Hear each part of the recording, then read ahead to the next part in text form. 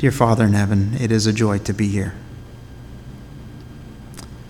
Our hearts are full, not because of what man can do or necessarily even because we see our loved ones, though that is very encouraging, but we know the promise, the special promise of thou being in the midst of thy people, those that call upon thy name, those that acknowledge their dependence upon thee and desire to cling to this word. Thou wilt be there. Thou wilt be here in a special way. Dear Father, that is such a source of comfort to us in a world that is changing rapidly, that has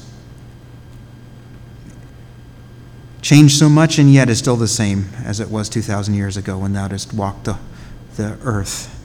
Dear Father, and the need for truth and the need for love, the need for clarity is still as great as ever. So, dear Father, as we would open this word, we would pray for that. We would pray for grace and for truth, for clarity to reign in our hearts this hour. We pray these things in the name of Jesus. Amen.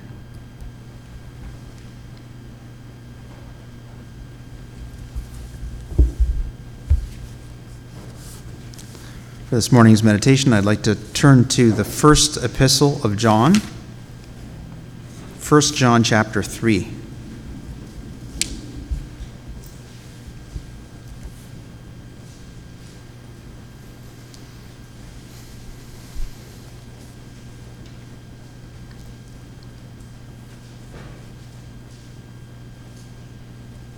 First John chapter 3, starting with verse 1.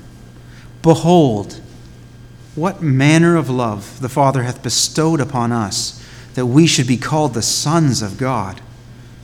Therefore the world knoweth us not, because it knew him not. Beloved, now are we the sons of God, and it doth not yet appear what we shall be. But we know that when he shall appear, we shall be like him, for we shall see him as he is. And every man that hath this hope in him purifieth himself, even as he is pure. Whosoever committeth sin transgresseth also the law, for sin is the transgression of the law. And ye know that he was manifested to take away our sins, and in him is no sin. Whosoever abideth in him sinneth not. Whosoever sinneth hath not seen him, neither known him. Little children, let no man deceive you. He that doeth righteousness is righteous, even as he is righteous. He that committeth sin is of the devil, for the devil sinneth from the beginning. For this purpose the Son of God was manifested, that he might destroy the works of the devil. Whosoever is born of God doth not commit sin, for his seed remaineth in him. And he cannot sin, because he is born of God. In this the children of God are manifest, and the children of the devil. Whosoever doeth not righteousness is not of God, neither he that loveth not his brother. For this is the message that ye heard from the beginning, that we should love one another.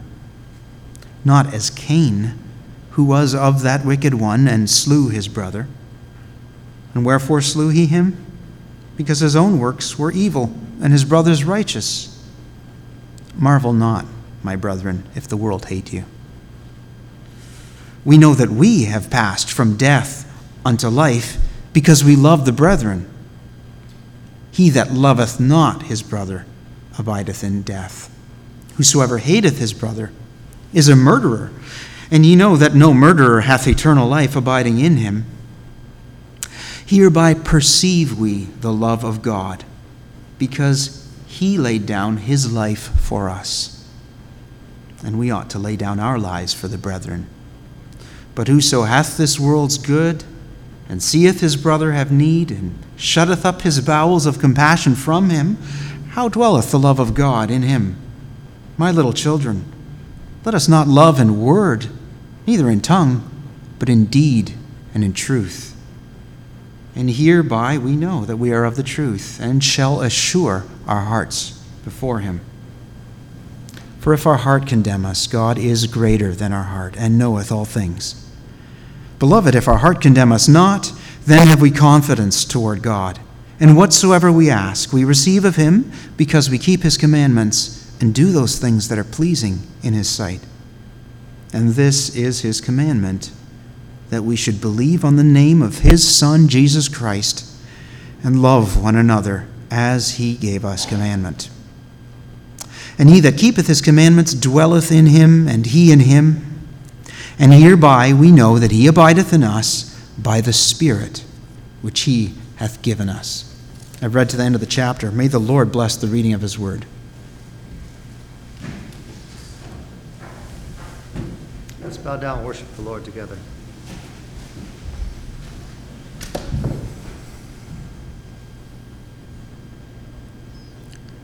Heavenly Father, it is good to come into your presence. It's good to be together as your body. It is good to be under your word, as under the rod of a loving shepherd. Father, we pray this morning that you would be able to purge from us all that dulls us to your hearing, to hearing your word, to obedience. Father, we pray that we could indeed have the vision, as we heard this past week, of unfiltered, uncluttered, Lord, by the many narratives of this world, but rather we can see through the lens of Scripture, through the person of Jesus Christ, and Lord, as we have read this morning, through eyes of love. Father, we confess how easy it is to retreat to our own selfish comfort and to avoid loving those around us in the body, in this world, knowing how much potential hurt there is. But we're so thankful for the love that we have received, that in your perfect foreknowledge you knew how we would reject and hurt, and you loved us anyways. Father, we pray that we could rise up and allow your Spirit to change us in the inside out, that we could love like you loved. We could love the brethren, that this could be a city on a hill that would be different than all the places around that talk a good game, that say words of compassion while manipulating for power and position. Lord, that this would be a place where sacrificial love is seen and experienced. Lord, begin in my heart, begin in each one of our hearts. Father, you know the many who are unable to be here, those who are wrestling with illness and old age and in pain. Father, you know those who are facing medical challenges. Lord, we think of those both young and old, and we pray for your intervention in them.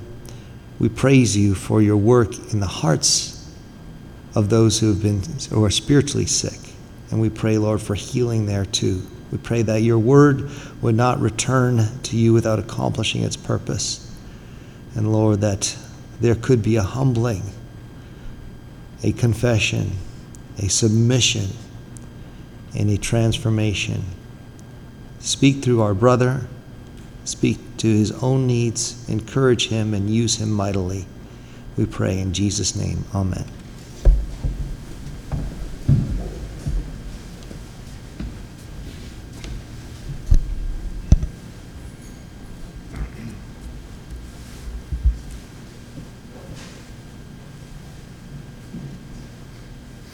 Before you sit down for a meal, you need to be hungry. You need to be ready to eat. Are we hungry this morning for God's word? Are we recognizing of our own needs? And as I look back over this past week and my own state of mind where I'm at, I do desperately need this word.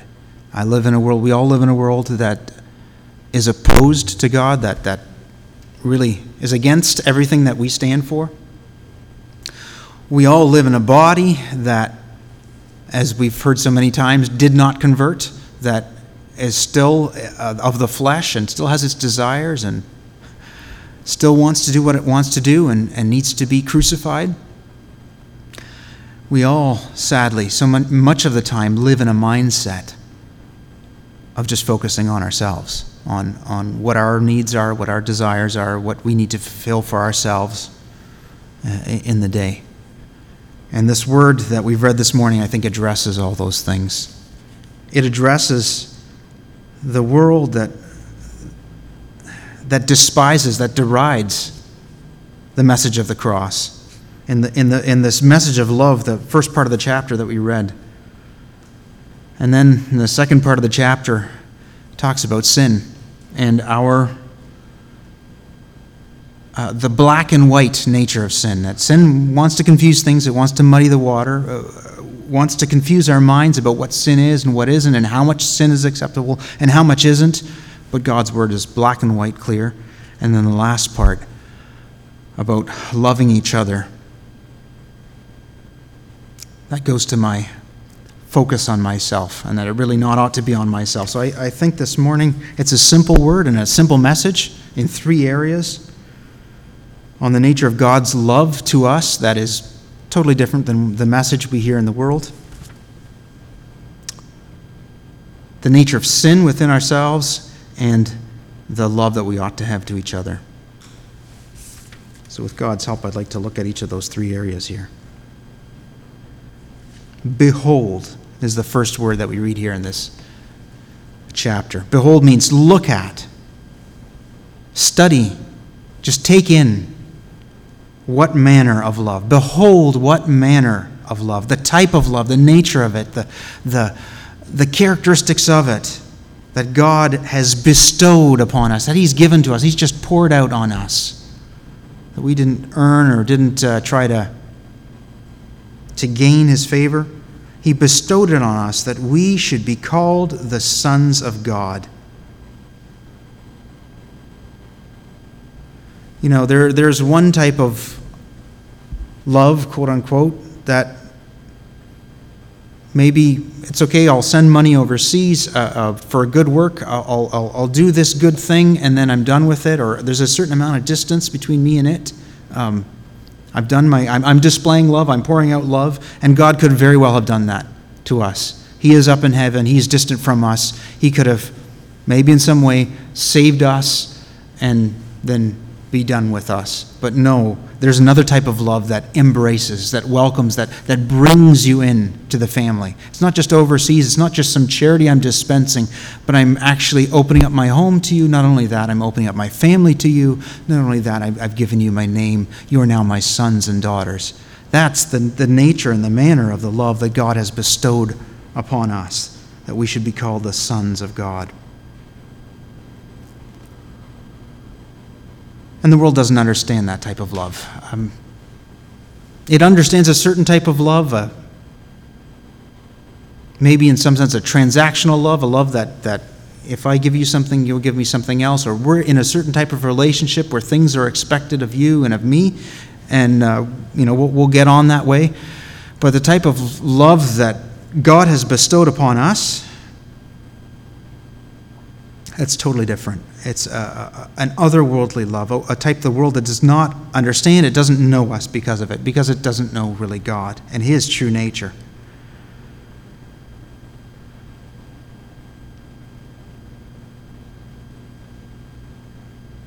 Not only that, this type of love is to be enjoyed in the present and to be marveled at and to be looked at and to be wondered at.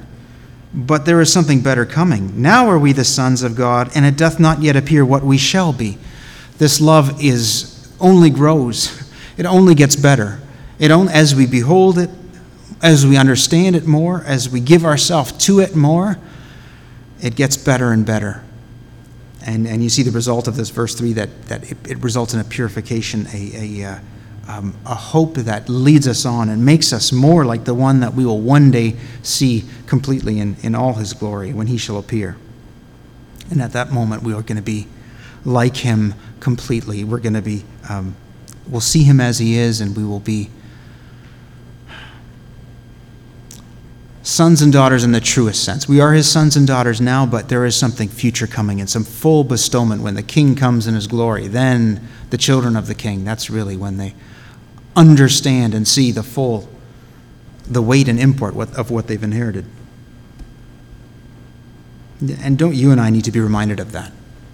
Those of us that have believed on his name. So that's what we're talking about here. We're not talking about a general kind of, we're all the children of God in some sense. No, we're talking about the specific sons and daughters, those that have believed on his name, as John 1 says. To them gave he the power to become the sons of God, even to them that believed on his name.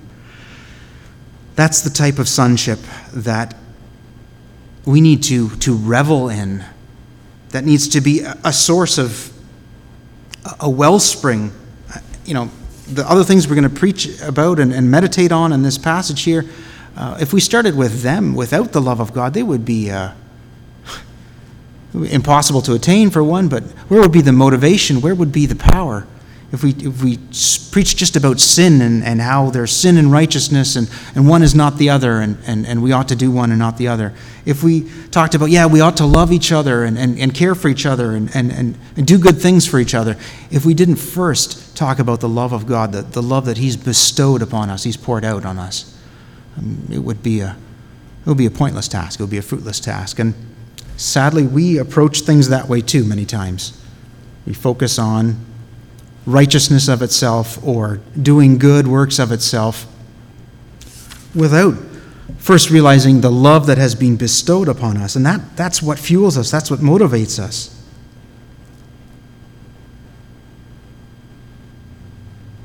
Then the apostle moves into this sanctification, as it were, that these two linked things,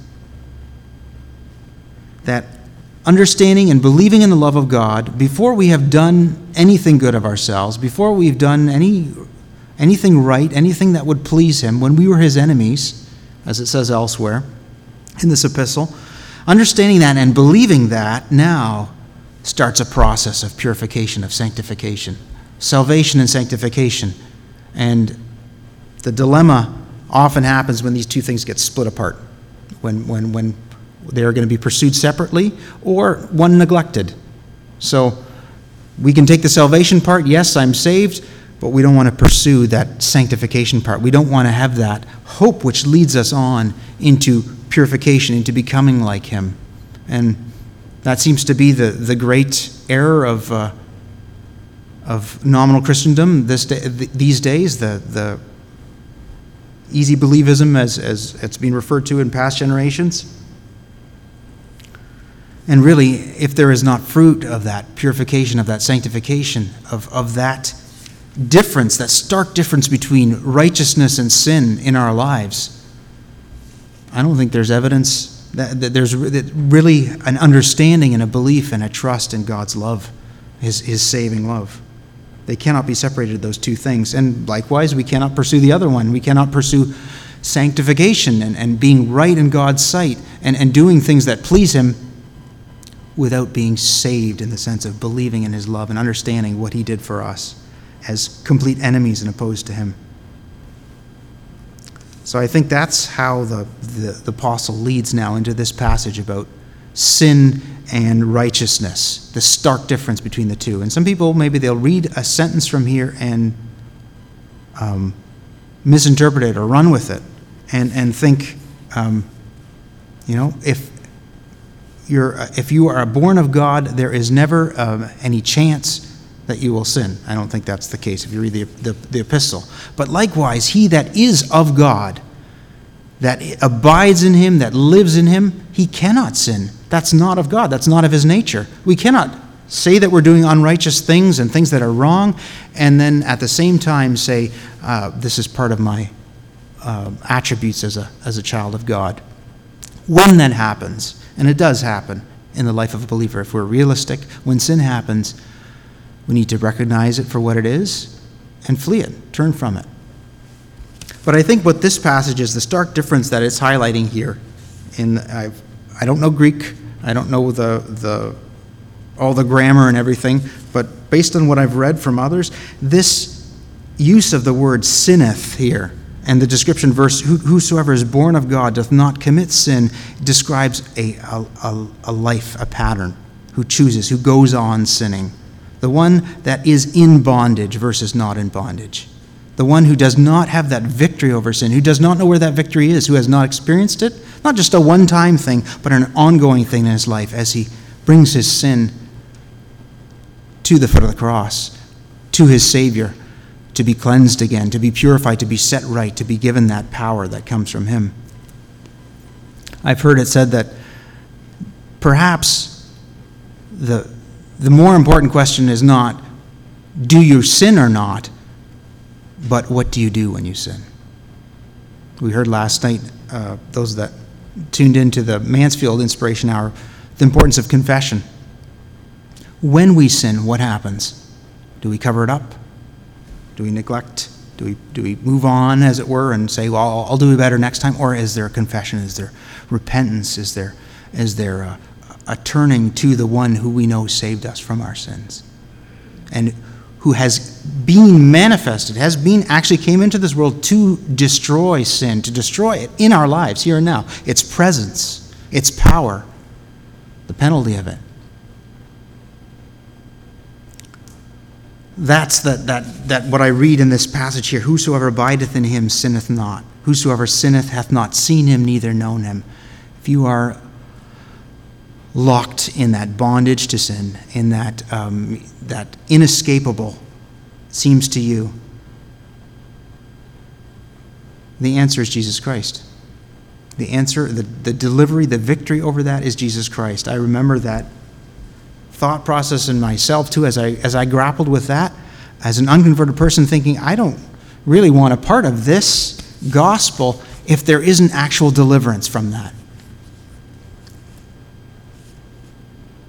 And thank the Lord I experienced it. But I also experienced that departure again, that turning from this love that was bestowed upon me, and then experience again, yes, there is bondage again. And so, the answer always is to turn back to Jesus Christ, to turn back to his love that he's bestowed upon us, to believe it, to confess our sin, and to be restored, to be healed.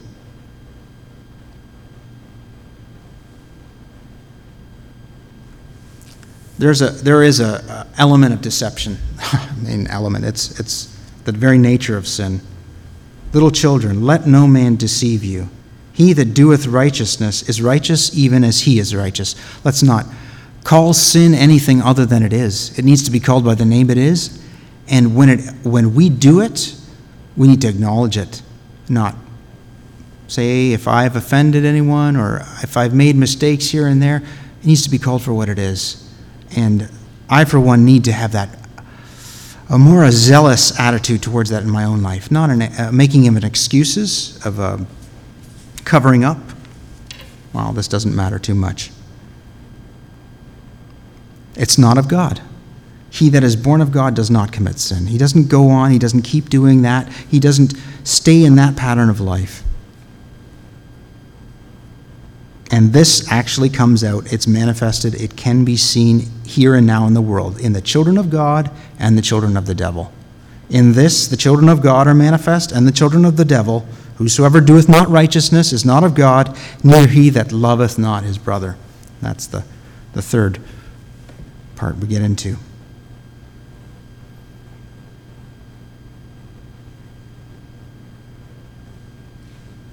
This is the message that ye heard from the beginning, that we should love one another.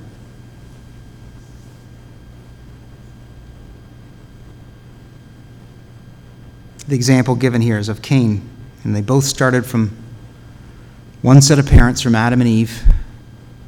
They both had that same upbringing.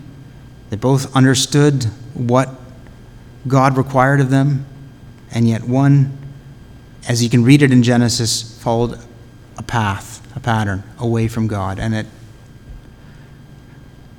completely meshes with the Sermon on the Mount, with Jesus preaching about you've committed murder in your heart, because that's what had already happened to Cain as he went along that path till eventually he slew his brother. that neglecting of God, that neglecting of His word and of what He requires of us, of doing things my own way. That was the path that he followed.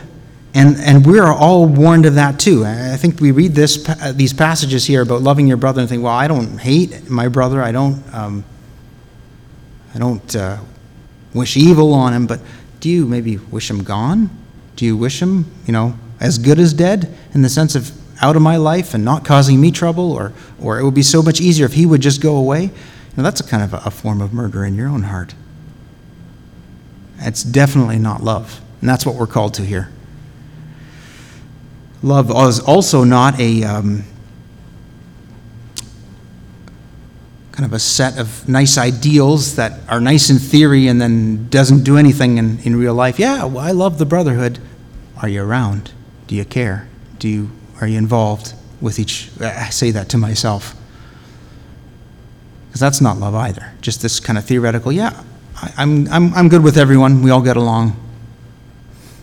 Would that be called love if it was how I treated my kids or my wife? No. Involvement, care for each other, displayed in actual actions and in things that matter to each other. That's the love that's being talked about here. That's the love, that's the evidence that we have passed from death unto life. And the world doesn't understand this. It doesn't really want a part of it, because it's inconvenient, it's messy in some ways. It does not fit with the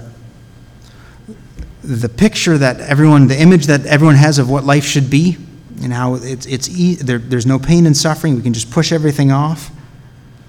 No, this love is mixed in with all of that.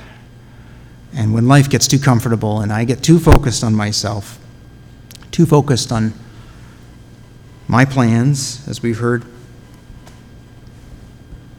then I'm not partaking of the love of God. I'm not really reveling and bestowing, enjoying the love that God has bestowed upon me.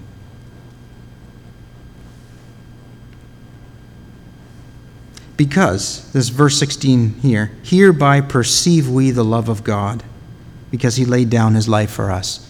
We could know a lot about God from this creation and from what He has made, His wisdom, His power, His might, His eternal characteristics. But from this world around us, looking around us, we would know nothing really of His love, the depth of His love. It's only in that love that was bestowed upon us in Christ Jesus that we really see who God is, the fullness of His characteristic, of His. Here, this is how we perceive the love of God. And understanding that and believing that, now, how do we respond to that?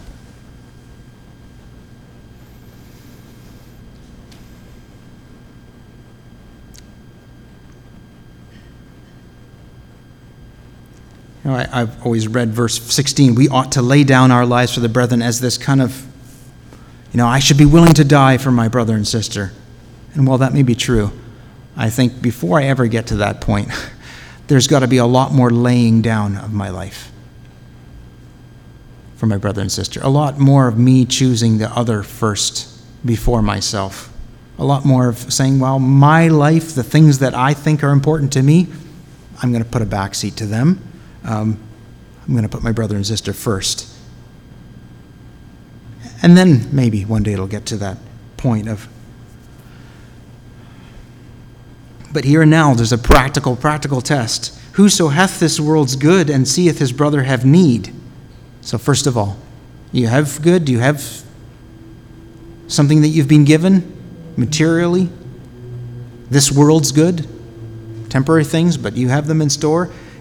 Do you know whether your brother and sister have need? That's even a test in and of itself. Do I know the needs of my brothers and sisters?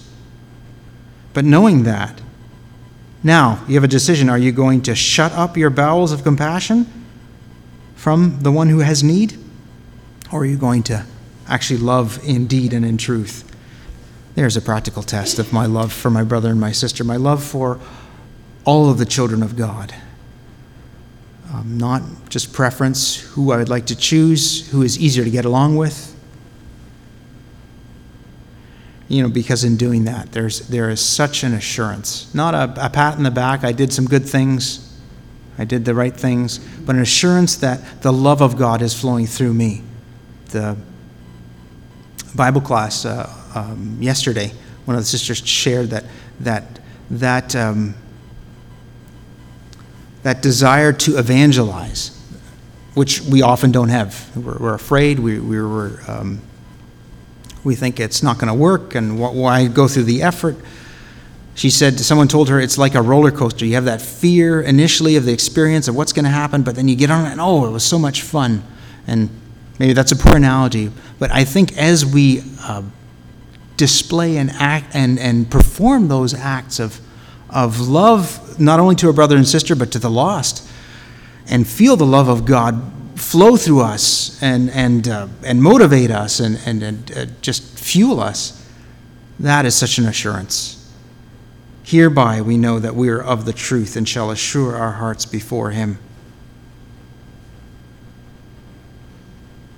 And I often think, when I'm struggling with things and thinking, well, my spiritual life is not going the way it should, and where are the new spiritual insights, etc.,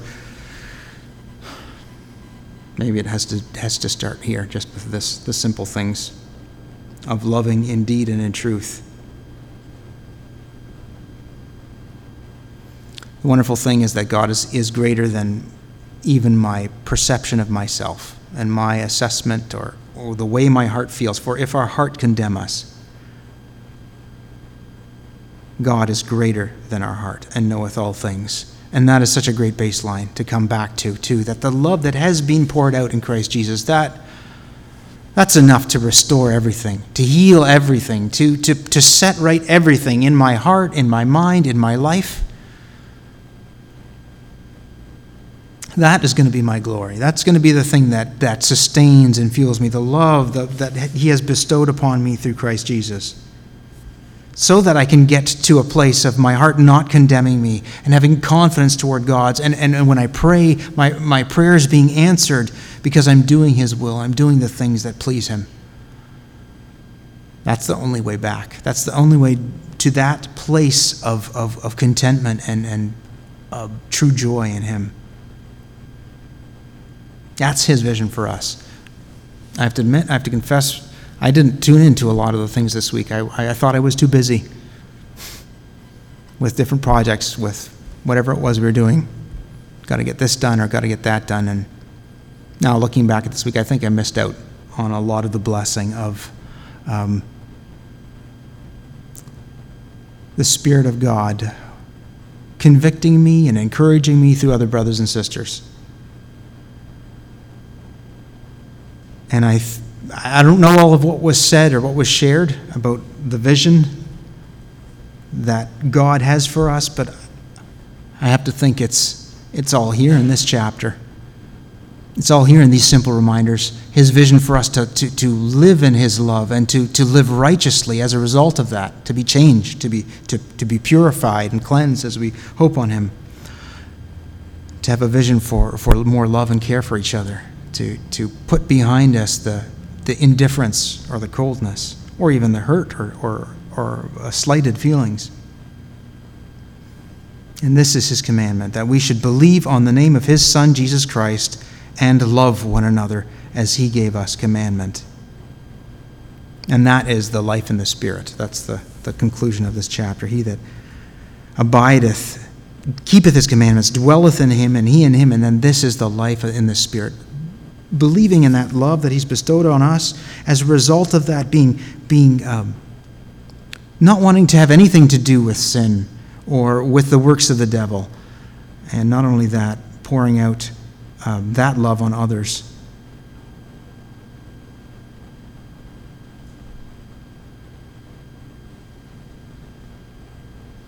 It's a simple word this morning. I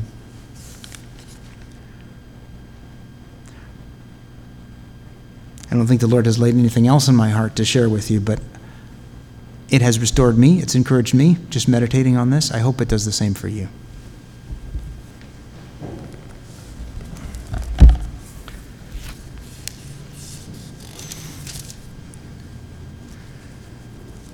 song we sang. Beautiful, and always reminds me of our dear brother Gaber, for whom it was a favorite song he often chose. Love's power. You spoke to him, that was often a theme, the love of God that he liked to speak of. The passage we read,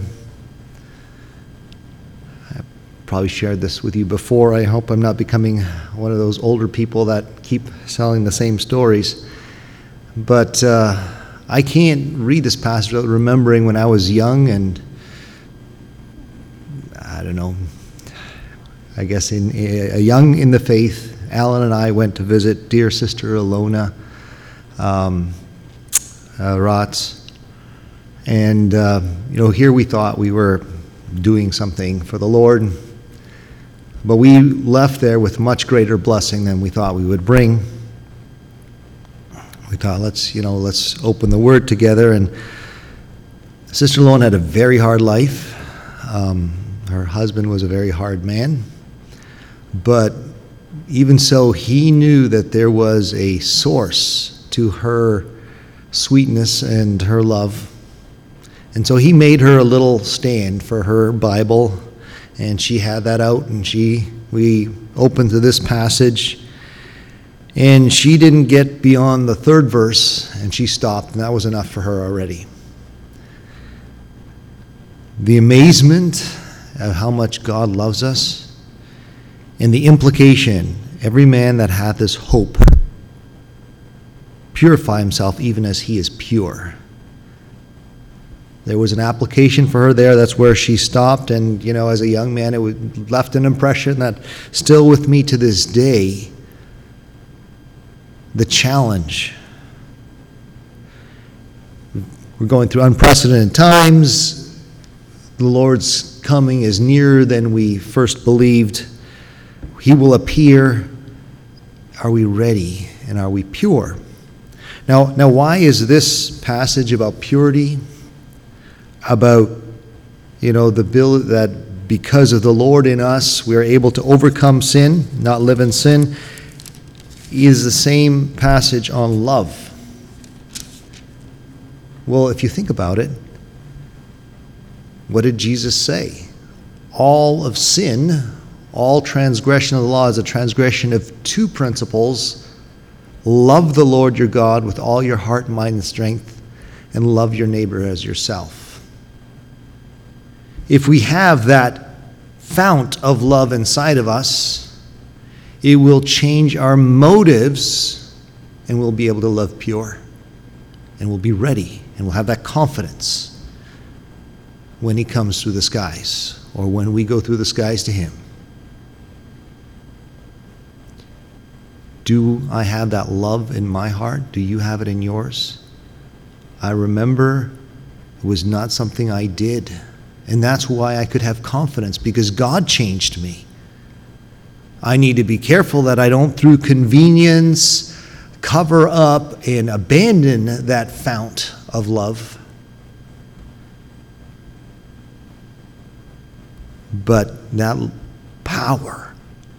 power we have seen with our eyes, we've seen in our brothers and sisters, that power to love as Jesus loves is here today. And is what sets us apart from a world that speaks words, but their actions contradict them. We don't have to have fancy words, but is there love here in my heart? Brother shared with me in an article just this morning, or was it yesterday, about even things we do for God, even things we do for the church, even things we do that are good works can be dead works. They're not motivated by a heart of love. Let's challenge ourselves this morning to make sure we keep those waters, that fountain, that the connection. The love of God doesn't fail. We hear the love of God is sufficient. Doesn't matter how far you've fallen. The love of God is sufficient.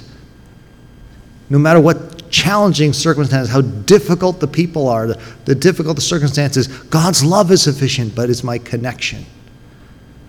And that's my responsibility. It's your responsibility. Let's allow God's love to flow through us. It may be scary, the things he asks us to do in love, but his power is sufficient. Let's allow him to do that and be glorified in and through us. With that, we'll conclude this morning's service.